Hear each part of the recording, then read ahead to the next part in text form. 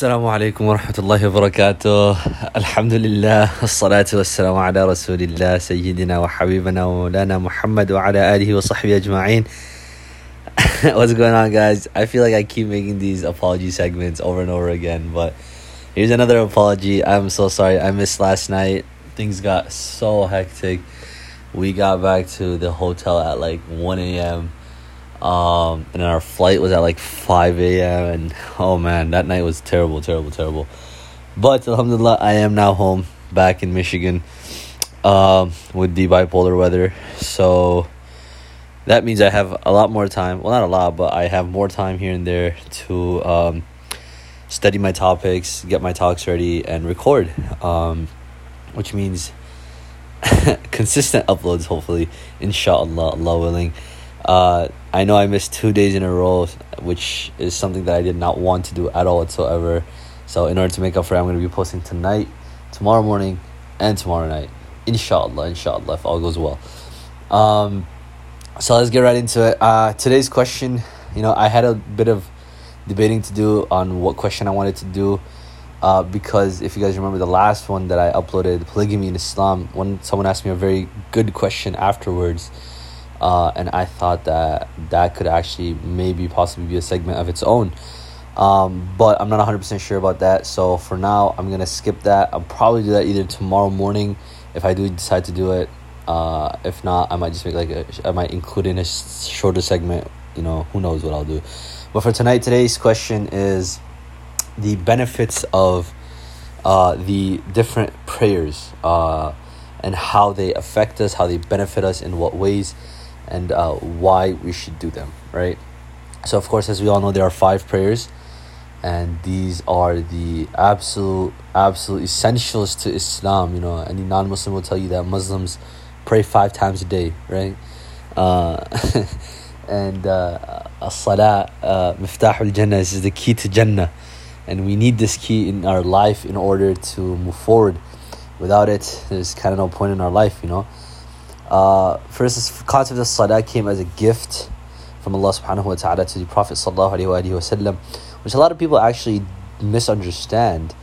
The Prophet sallallahu alaihi wasallam had just gone through one of the most terrible moments of his life. He was in a very, very harsh state of life. He had just lost his beloved wife Khadija radiallahu anha.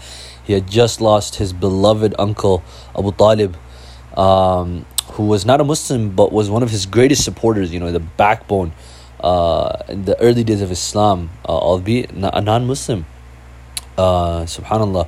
And he had lost these 2 very important figures in his life. This was right after the boycott. It was a very hard situation for the Prophet sallallahu alaihi wasallam.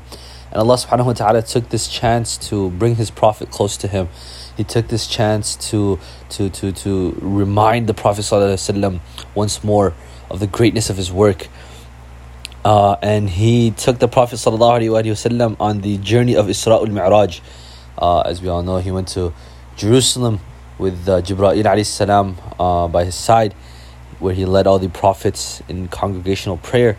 And afterwards, he ascended to the heavens above, where he met with the forefathers of Islam, and he met, with Allah subhanahu wa ta'ala. And this is where Allah subhanahu wa ta'ala gave him the gift of salah, a means of connection, of communication with Allah subhanahu wa ta'ala, a means of conversation with Allah subhanahu wa ta'ala, a means of understanding, a way for us to reach into the treasures of Allah subhanahu wa ta'ala and benefit from them in this world.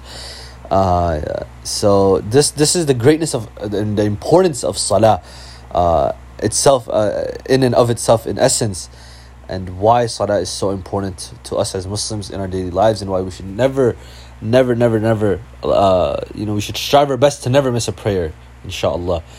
So let's just break down a few of the benefits of each of the 5 prayers. I'm not going to go too much into detail because we're already almost 5 minutes in. The first prayer is Fajr. Fajr is of great importance. The Fajr prayer is very, very important to a believer. And I believe, that is, for example, when we do anything in our daily lives, when we eat, drink water, change clothes, whatever it may be we're doing, we always begin with the name of Allah subhanahu wa ta'ala. We say Bismillahir Rahmanir Rahim, in the name of Allah, the most merciful, the most benevolent, right? The most magnificent. And we start any action we do in this, and therefore there's barakah and blessing in it from Allah subhanahu wa ta'ala. Similarly, when we wake up in the morning and we do our Fajr prayer, this is as though we are saying that this is like the Bismillah to our day. When we wake up, Shaitan has tied 3 knots behind our head. And these aren't obviously physical, visual knots that you can, touch and see and grab, whatnot. But they're more figurative. And these knots make a person very lazy, very sluggish, tired, drained, irresponsive, whatnot. And the way to break these knots, to untie these knots, is to, the first knot, when your person wakes up, they remember Allah subhanahu wa ta'ala. You read the dua, Alhamdulillahi alladhi ahyana ba'dama amatana wa ilayhi nushur. And you glorify Allah subhanahu wa ta'ala, and this will untie the first knot. And the second knot is untied when a person gets up from his bed, goes, he cleanses himself, he washes his face, he makes wudu, he purifies himself. This unties the second knot.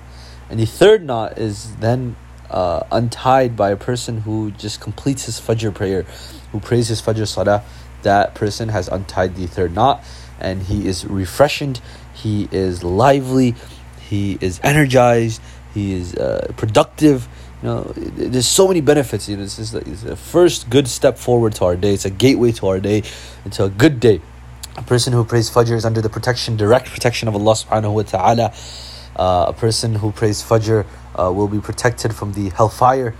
A person who, the Prophet ﷺ has said that the 2 rak'ahs of Sunnah before Fajr are more important than this world and whatever it contains in it. A person who prays Fajr in the masjid, in congregation, and he sits afterwards remembering Allah subhanahu wa ta'ala until the sun has risen, and then he prays 2 rak'ahs of nawafil, that person is, it is as though he has completed the Hajj and the Umrah, and he will be rewarded as so. So Fajr is an overall very, very, very important first step to our day, very important prayer in our life. There's many benefits of it.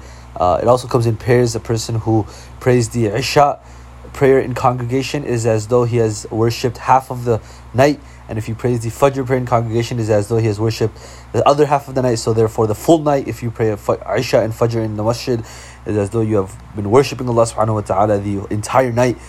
A person who prays Asr and Fajr, he will be protected from the Jahannam. A person who prays the Maghrib and Asr, he will be guided towards Jannah. And there's just so many benefits of Fajr itself. So we'll move along to the next prayer because Fajr kind of got long. Dhuhr is the second prayer of the day, and it is the time when the gates of Jannah are opened for Muslims. The gates of heaven are wide open. It is important, very, very important, to do good deeds at this time.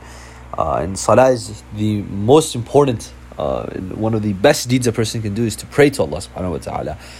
And a person who prays Dhuhr on time, Allah subhanahu wa ta'ala showers them with His mercy and His blessings, and they will be protected from the hellfire in the Day of Judgment if they pray their Dhuhr Salah. Next up is the Asr. Whoever offers, I mentioned earlier, Fajr and Asr, that person will enter into Jannah.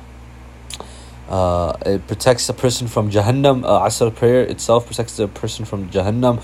And a person who prays Asr will have success in this life and in the hereafter. Asr time is one of the best times to make dhikr as well. So a person should try to make dhikr after their Asr prayer. Set aside time to do dhikr of Allah subhanahu wa ta'ala after the Asr prayer. And it's also mentioned in the Quran. This is a very good time. The next prayer is the Maghrib prayer, the sunset prayer. If a person does not offer the Maghrib prayer intentionally, they will be punished by Allah subhanahu wa ta'ala, and Allah will pour all of His blessings and rewards on a person who offers Maghrib on time as soon as the sun has set. All du'as and wishes are accepted at this time, and a person who prays Maghrib will have success and barakah in their wealth, in their family, their rizq will be blessed by Allah subhanahu wa ta'ala. And the last prayer is Isha prayer, as we know, the night prayer, as I mentioned earlier, a person who prays this prayer in the masjid, the congregation, it is as though he has spent half the night worshipping Allah subhanahu wa ta'ala.